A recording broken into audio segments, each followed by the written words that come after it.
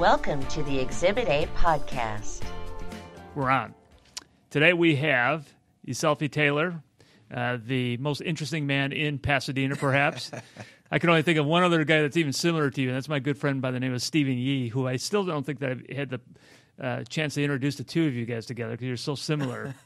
So today we're going to be talking about insurance needs for people with family law cases, and we have Allie with us, our estate planning attorney, because she knows what goes on when insurance policies become an issue in probate court, and she's going to help me interrogate you, sir. Sure. Okay? Bring it on. We're going to test your mettle today. All right, let's go. Actually, I'm not sure that I can do that because your mettle is quite strong. I don't think I could even get near that. I want to talk about you first. Selfie, you and I met probably about maybe 5-6 years ago. It might have been in the elevator of this building here because you used to have an office here. Yep. And then we went out to lunch, and I remember you were starting your business. You had worked for New York Life. Mm-hmm. And all of a sudden, Taylor Insurance just exploded. You got your new building. You've been flying around the nation like a crazy man. I mean, you really are an amazing person. And I just, I went on the internet just to see what else I could learn about you.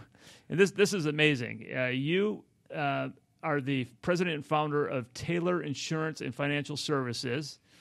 And as an insurance agent, and you told me this when we first met, you were a top producer at New York Life. In fact, you're a member of the $1 Million Round Table, right? Yes. A lot of people that don't know about insurance don't know how significant that is because that's just a small percentage of people that make it to that. Could you explain what that is? So industry designation, $1 Million Round Table. Is probably the top 5% of producers globally. So it's not even a domestic designation. And then I happen to be what's called a top of the table producer. So the top of the table is the top 1% of the 5%. So I believe there's about 1,300 top of the table producers in the world. So it's a great honor to make that. And that's just one of your many accolades. I also noticed here that I didn't know this is that you obtain a Series 6, 63, 65, and 7 licenses. In addition to the life and health insurance license, what are those licenses? So those are securities licenses. So the 6, 63, 65, 7, all the numbers. Those allow me to do a variety of things from sell mutual funds, stocks, bonds, annuities, alternative investments, do financial planning. So in my practice, we take what I call a macro perspective. So it's not just about insurance or just about investments. We want to look at the whole person, the client's needs from A through Z, and we're able to serve them accordingly. Yeah, I had the good fortune of being at the University Club recently and hearing a wonderful seminar that you gave over lunch, and you're definitely an expert on the topic. And what I love about you is that you know how to communicate to people in ways that they can understand. Yeah. And I don't know about you, Allie, but I always believe in the thing that if you don't understand it, you got to be really suspicious of it, right? Because there's a lot of people in your industry that seem to talk in language that most people don't understand, yet they have their blind faith where you break it down pretty easily. You've done that with insurance policies and all that when you've spoken to our staff here. Okay, so at the age of 22, you start with New York Life Insurance. So let's go back a little bit further. You grew up here in Pasadena. Pasadena, local guy, yes. Yeah, yes. And you went to high school at Maranatha High School, which is, I think, what I really felt like I had a bond with you because my kids went there. And I know that you were a star athlete.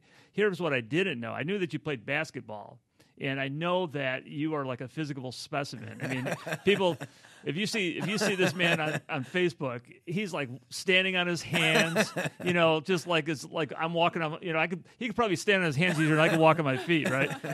But I also saw a clip of you like playing basketball with some retired basketball player, and you were like shooting hoops, and it was a boom, one after another. And I'm thinking, what does this guy not do, man?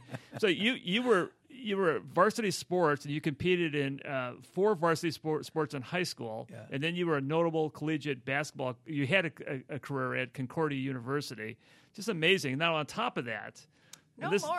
It's enough. No, I got to say this part because this is the thing that I think is amazing. Magna cum laude with a bachelor's degree in business management. I mean, dude, you are like, are you human? And then what I see now is that you're running around the nation. You're on LinkedIn, on national television, and all this stuff. So I guess before we get into our topic, I want to know, how in the world do you do it? Is it just natural talent, or are you like some Do you sleep? See, it's interesting. I would tell people ask me that, do you sleep? And I say very well, right? By the time my head hits the pillow, I'm exhausted. I think for me, it's funny with all the accolades and been quite blessed. I'm arguably the biggest failure you've ever met in your life. And I want to hear this. I'll say that in the sense that I have failed every way you can fail in life, right? Once, and I learned from it and got a little bit better. So I don't believe in winning and losing. I believe in winning and learning. So the reason that I've achieved all of these things is because I haven't been afraid, right? They say fear is false expectation appearing real, right? So I just attack everything, and I'm not afraid to fail. Matter of fact, I want to fail big. Real big, because the bigger I attempt to fail, then that gives me an opportunity to succeed. So, from my planning practice, I think at this point I own like 6 companies, and between my nonprofit work with my organization and others that I'm affiliated with, and I'm a certified yoga teacher and all these things, really it's all about connectivity. That's the common thread. I'm in the business of building relationships with people and helping people. That's what I do, and so that's why I'm not tired. Look at my life. It stinks I just had a breakfast meeting with a good friend of mine. I'm here sharing ideas with you. I'll have a lunch meeting with another colleague. I'll do a radio show this afternoon. I'll be with my kids tonight. It's like, what stinks about my life? It's busy, but it's constant engagement. It's constant connectivity, constantly helping people. And the more success that I've had, the more money that I've made, the more notoriety that I have, and the less I care about how much I'm making or what I get out of it, and the more I give, then just the more I'm blessed with, right? If I have a problem, I'll give you one area of vulnerability. I have a problem saying no. That's why you're here today, right? I'm not good at saying no, right? Thank you for saying yes. So yeah, but no, I there, and so I'm taking all of those. I'm taking all the good things, yes, all the things I've learned and all the positive things, and I think my clients get more out of my failures and more out of the things I've seen go poorly. Right, because I can tell them this isn't theory, this isn't something I read about, this is my life. I've lived it. 19 years I've been in this industry now, and so I could share the good, the bad, and the ugly. But you mentioned it, you hit the nail on the head. It's about authenticity. Like I'm saying, this is the deal. And I think if you give people the information to make educated decisions, empower them, then that's it. Then my job is done. Whether you do everything I say, half of it, none of it, your prerogative. But you'll no longer say I didn't know or no one explained it to me or I wasn't aware of my options. Right. Yeah. And I have to hit on this when you talk about the work that you do within the community. You have this annual golf tournament. Yeah. That's a success. Yeah. In the day and age where golf tournaments are like waning, nobody's doing them anymore. But you figure out the formula. I've gone to one of them, and I was amazed at how well you do. And it's just an example of some of the things you do for the community. You also raise money for kids, or you? Yeah. So I have my own nonprofit, Future Stars. So that's my charity basketball camp I do. I've done a golf tournament every year for the last. This will be our 14th year doing the golf tournament. This is my first gala, so we've got a gala coming up. I believe you're coming to that. I am coming. So we have a gala that we'll do, and so the camp allows me to bring in kids from all over the area and teach them basketball and life, really, right? The last few years we've done well enough where I've raised more money than I need to run the camp, so I've created a scholarship fund. So I've named the scholarship after a couple of great clients of mine, the Dr. Ludlow and Ruth Creary Scholarship Fund, where I'm able to help kids finish high school, finish college, right? And so it's been an amazing journey. And then other things, it seems like the Unifier's Children. I sit on the board of the Los Angeles Committee for March of Dimes, and then also Los Angeles Children's Hospital, Ronald McDonald's house. You're killing me, right? Man. So we thought our lives were busy, man. Yeah. You know what it comes down to, though? It comes down. It's a choice. It all comes down to choices, right? When people said, I'm too busy, I can't. I guarantee you if I told you, hey, there's a winning lottery ticket at my office, can you come today? I bet you get there, right? And so it's just a matter of choice and priority, right? Yeah. So, no, but it's been a blessing, a wild ride. I'm only 30-11. You do the math on that. So I've got a little ways to go, and I'm excited. Like I'm loving life, loving this journey, love the relationships and helping people. Yeah. Cool. Okay. Well, let's get into our topic. Okay. Sure. Again, It's insurance needs for people with family law cases. Sure. This ain't the first time that you and I have spoken about this, because you've actually come and given training to my staff in past occasions. So first of all, can you tell us what type of life insurance products are available for people? I mean, sure. I think I kind of have a little bit of knowledge, sure. but you're the expert. Sure. In a general sense, to just make it simple, there's two types of insurance. You have permanent insurance and you have term insurance. Think of permanent insurance like owning a piece of property, right? A popular form of permanent insurance is one called whole life. So your premium price is fixed at the time of purchase, very much like a fixed mortgage, right? You buy it, premium price is fixed, it's guaranteed, it's never going to change. As you're paying that premium, the policy also builds equity. It builds a cash value. And you can access that cash value in life. So it's similar to like when you're making a mortgage payment, you're building equity in your home, right? It's a bit of a morbid joke that I tell, but permanent insurance is the only insurance product you buy that I guarantee you'll use, right? I guarantee you're going to take cash out of the contract or you're going to die, right? So that's the idea. So in addition to that death benefit, there's a living benefit there, right? The policy accumulates cash value. So permanent policy is the one form. Whole life is one popular form. There's another type of permanent policy called universal life. Whole life is fixed, right? So if your premium payment's $500 a month, it's $500 a month. Not going to be more, not going to be less. Universal life allows the insured to have flexibility in premium payments, right? So maybe I'm in a business that's a commission business, or I own my own company and my income can be cyclical. I can set the premium payments based on affordability. So it allows me to adjust the premium payment. In a whole life policy, the cash value grows by the issuance of a dividend, which is more of a fixed, guaranteed, predictable outcome. And universal life can be fixed interest, index, that's the performance is tied to the performance of an indice, or variable, where you're actually buying mutual funds in the policy. So there's a lot more in the way of flexibility and nuances that the insured has. So in determining which type of permanent insurance is best for someone, I tell people, if you want a predictable outcome, I want to know that if I give you $1, I'm getting $2 in return and I have a guaranteed death benefit, then you buy whole life. If someone says, I'm okay with probability, I'm okay knowing that if I give you $1, I might get 4 or 5. I might not, right? But I like that the upside's there for me. There's a greater level of probability. Then you can look at a universal life type chassis. And then lastly, you have term insurance. Term insurance is like renting the insurance. Your coverage is set for a fixed period of time, a term. 1 year, 5 years, 20 years, 30 years, premiums level. There's no cash value. There's no equity buildup, right? It's like your car insurance or homeowner's insurance. You don't die in that term, thanks for playing, right? But it gives people the ability to get larger sums of coverage, generally at a lower price. So my job as an advisor is to help guide people to which product or combination of products, work best. Yeah, and that takes some time for you to sit down and actually learn about people and find out what their needs are, what their abilities to pay and things of that nature. Yeah. So I guess my next question is do you have any suggestions to people as to, what's best for them? Yep. And I think you've already kind of answered it. It depends on the person. It depends. There's not a cookie cutter, hey, everyone should have X or everyone should have Y. There's this one concept that I'll share with you, and it's called human capital. And I don't think most people are aware of that. What is that? Human capital is the present value of your future earnings. The present value of your future earnings. For example, if I make $200,000 a year and my family needs $200,000 a year to pay tuition, pay the mortgage, keep peanut butter and jelly sandwiches on the table, right? My human capital is the amount of income my family needs on an annual basis multiplied by 20. 200,000 times 20 is $4 million, right? That's how much life insurance I should have. Why? Because if I died and a $4 million check was delivered to my family and they said, okay, well, now what? If you got a 5% return on $4 million, that would generate $200,000 of income in perpetuity, thus replacing my income. And here's the challenge, and here's why I say human capital is important, and most people don't recognize that. The same guy, the same gal that makes $200,000 a year will go buy $1 million policy. I got $1 million of coverage. It's a lot of money. $1 million is a lot of money. But when you break that, so let's get this straight. You make $200,000 a year, you've got $1 million policy. That's 5 years of your income. So if I'm 40 years old and I've got an 8-year-old and a 5-year-old, right? And I only provide 5 years worth of my income. My 8-year-old gets to 15 or 13 rather. My 5-year-old gets to 10, and then the money runs out. Then what?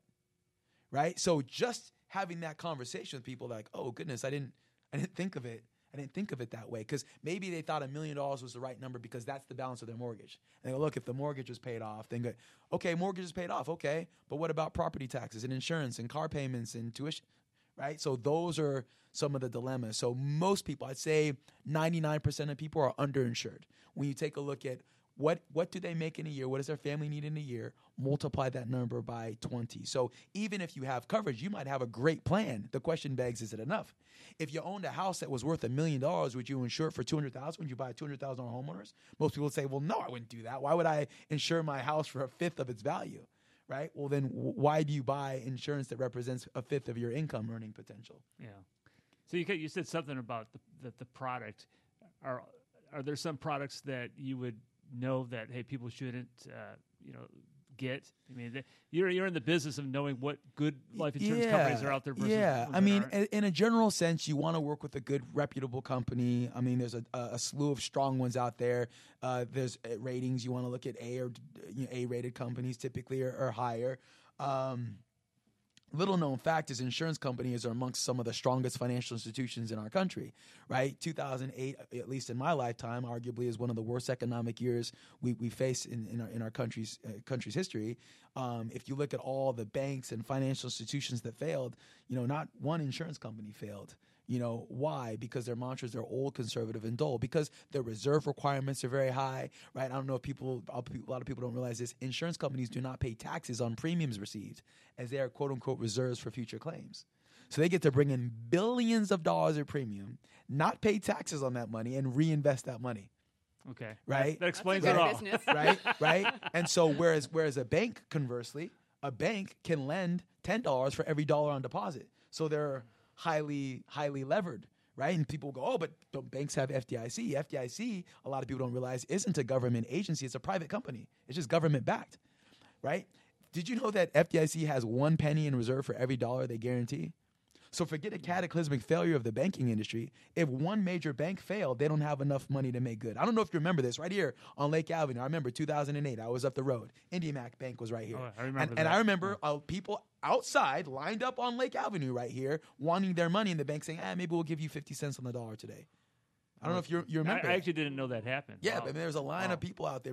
But so that's the value in finding a good, strong insurance company. You want to make sure they're going to be there. They're gonna pay. But in a general sense, most of the big boys all have really strong financials.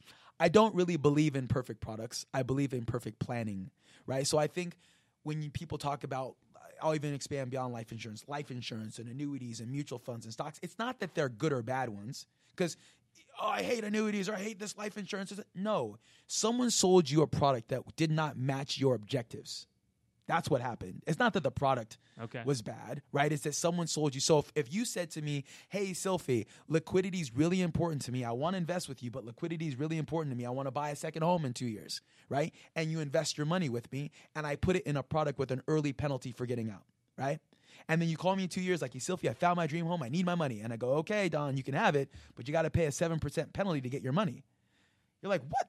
There goes you going online. These investments are a ripoff. They're horrible.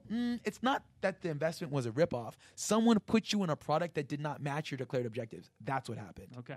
Because perhaps for someone with a long-term time horizon, that product was great.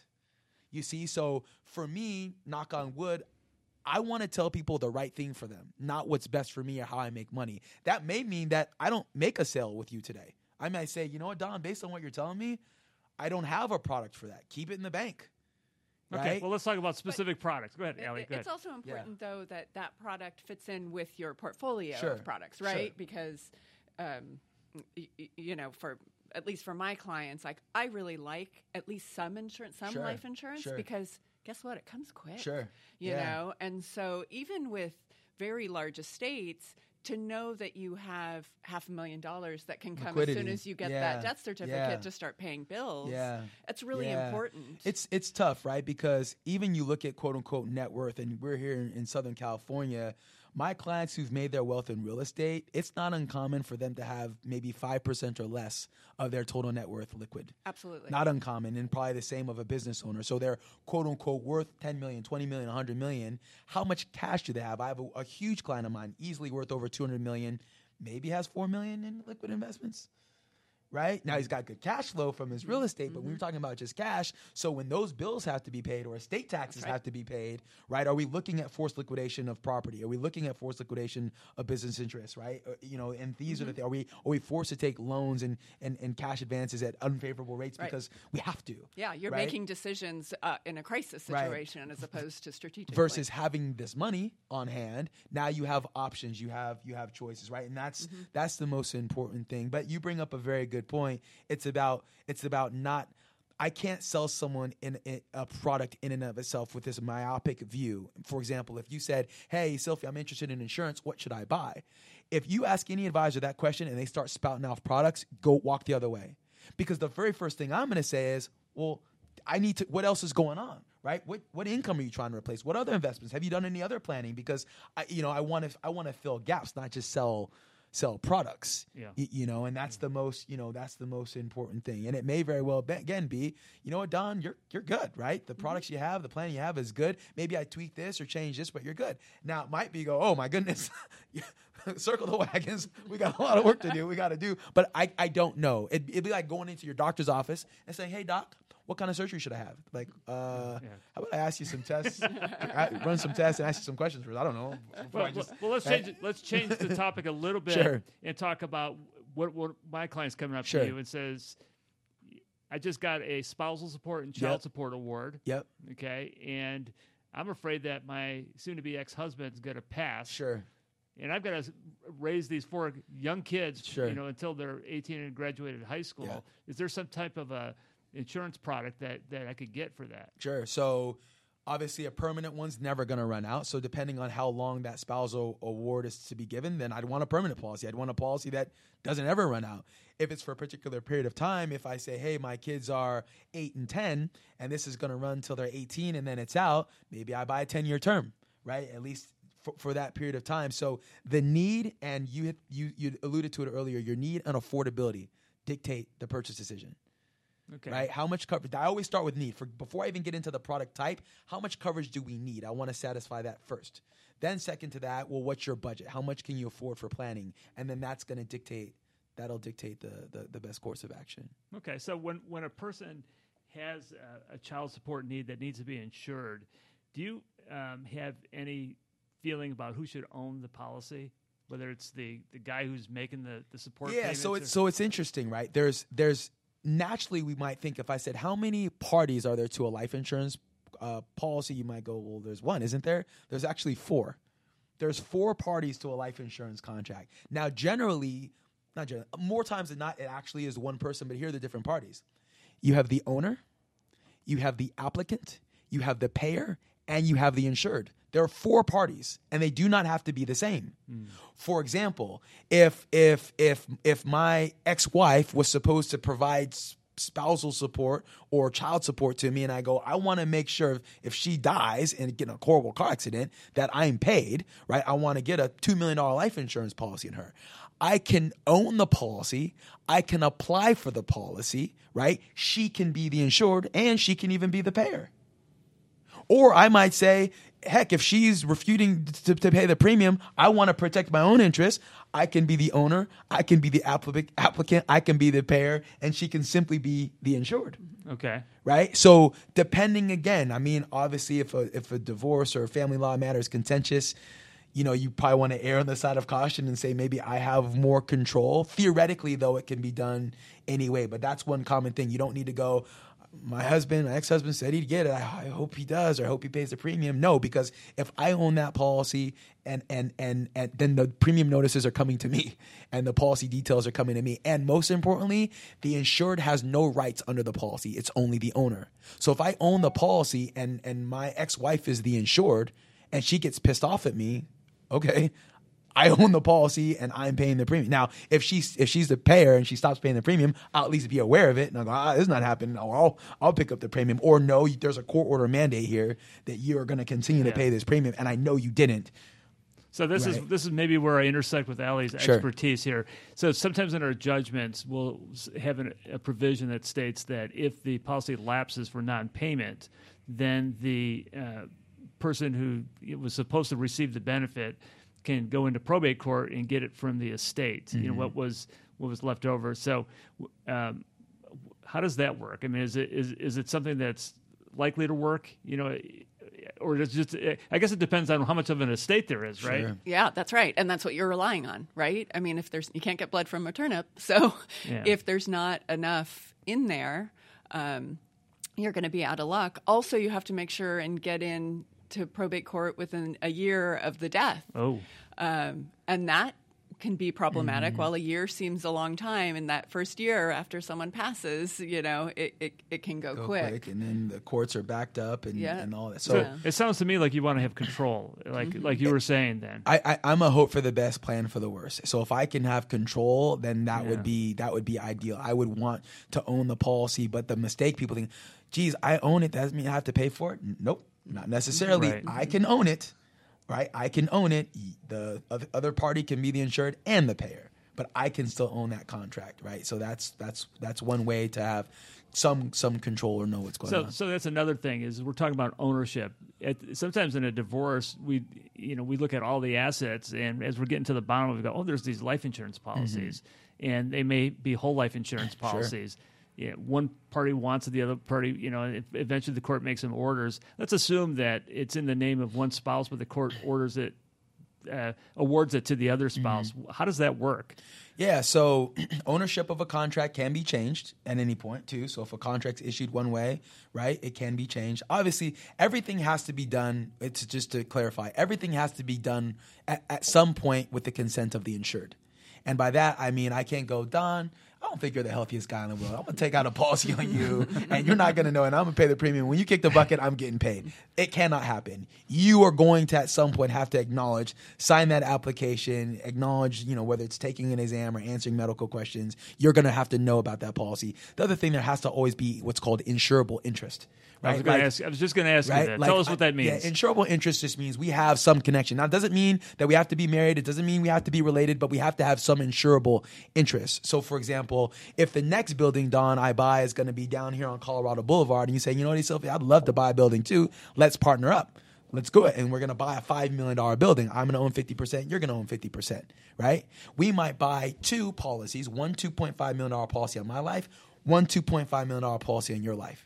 So that if something happens to me and I die, right, now there's $2.5 million of liquidity that goes to our LLC to buy out my heirs or vice versa. So even though we're not related, the insurable interest is that we're business partners. We own a piece of real estate together. Again, I can't walk down the street and go, wow, look at that guy. He doesn't look healthy. Looks like he's overweight, eating donuts at that. Oh, yeah, come here. I got a proposition for you, right? Because the insurance company is going to go, what's the nature of your relationship, right? Yeah. Like, you know, and so that's the, you know, that's. So do the insurance companies determine then what's an insurable interest, or is that something that's also governed by maybe the law, the government or something? Now, the thing about policies, not to encourage people to try to defraud the insurance companies, there's something called a contestability period.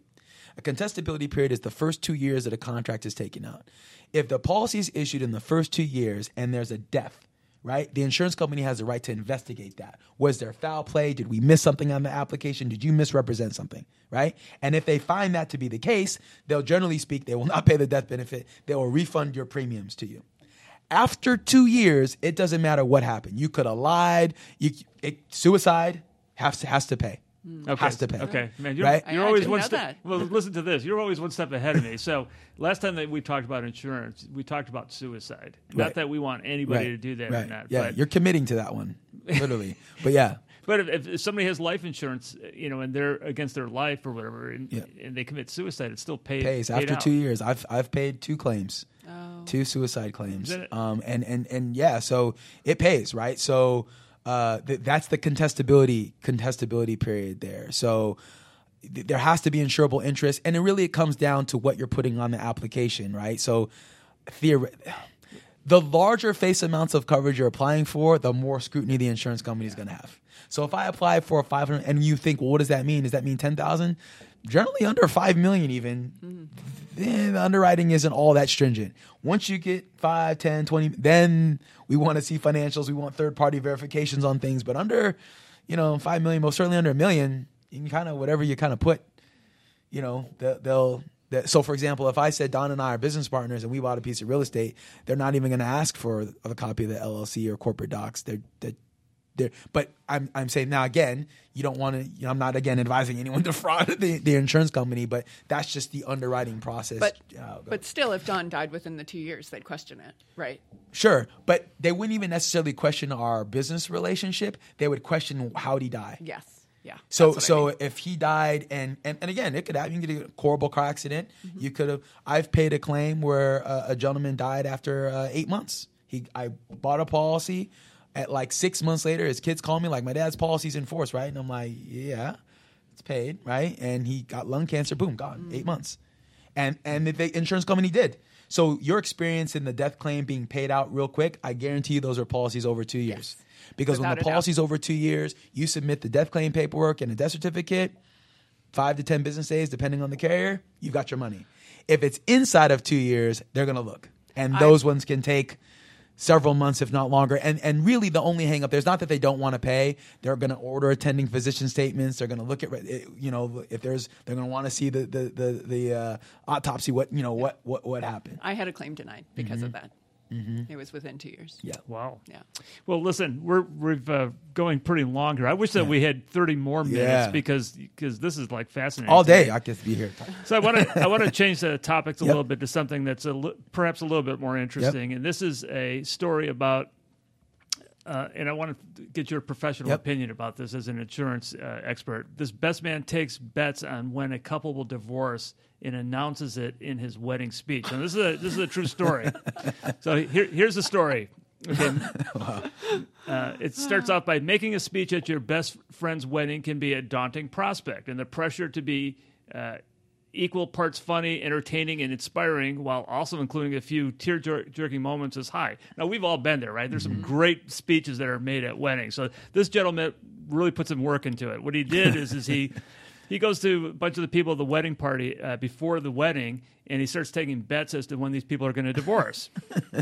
And so he says that he wasn't really intending on hurting anybody's feelings because he had a punchline at the end of this, and what he was going to say was, well, of course, nobody expects you to get divorced, and so therefore this money will never be cashed. But he actually collected money, and he did this thing. So he says the basic idea is that the participants guess a year in which the couple will divorce and put it a certain amount of money. It's kind of like a football pool, I guess, right? And stuff. Anything wrong with that so far? Okay.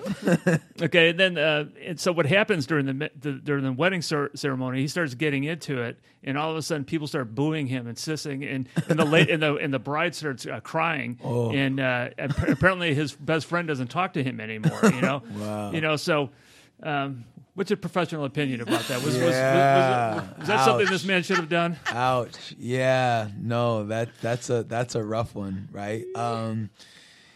He definitely doesn't get invited to dinner, right? It's interesting, right? When you look at it, and you guys probably know the stats better than I, but what is it, 50-some-odd% of marriages end in divorce? So theoretically, could happen. So this is why I'm asking you this, because you're an insurance guy. Can you insure a marriage? So it's interesting. So years ago, I thought about divorce insurance, right? What if you could pay a premium, right, for divorce insurance that would maybe pay a lump sum settlement payment for you or pay ongoing child support? Yeah. That's the thing. The challenge that I ran into from an actuarial, I think the preponderance of use would be too high. Yeah. Right? And so, because the utilization rate would be too high, because insurance companies are in business to be profitable, right? For example, your average workman's comp policy, right, has 60% profit baked into it. So when you pay $100,000 of workman's comp premium, the insurance company anticipates $440,000 or 40% or less utilization. That's a nice profit margin. Health insurance, 1 in 8, right? Homeowners insurance, 1 out of 50. These are the numbers. So they're collecting premium. Again, remember, not paying taxes on their premium either, and that's their game, right? And again, claims will happen. Calamity will happen, but the insurance companies are masters of actuarial science, and they want to sway the odds in their favor. When divorce is over 50%, right? The house isn't winning on that one, right? So I wouldn't see them creating an insurance product, although I've thought about that before. Okay. Well, if you ever change your mind, let me know. Okay? Yeah, I'd have a liner on the corner. So, Selfie, thank you very much for joining us. You are really an interesting guy. I hope that we can get you on the show. I know I'm going to be on your radio show in a couple of weeks, and I can't wait for that. Yeah. So thank you, and don't work too hard, my friend. I appreciate it. Thank you for having me on the show. It's been a pleasure. Allie, thank you again. You're welcome. And thank you for joining Exhibit A. We'll see you next time. Exhibit A is produced by David Lindley at the law offices of Donald P. Schweitzer in Pasadena, California.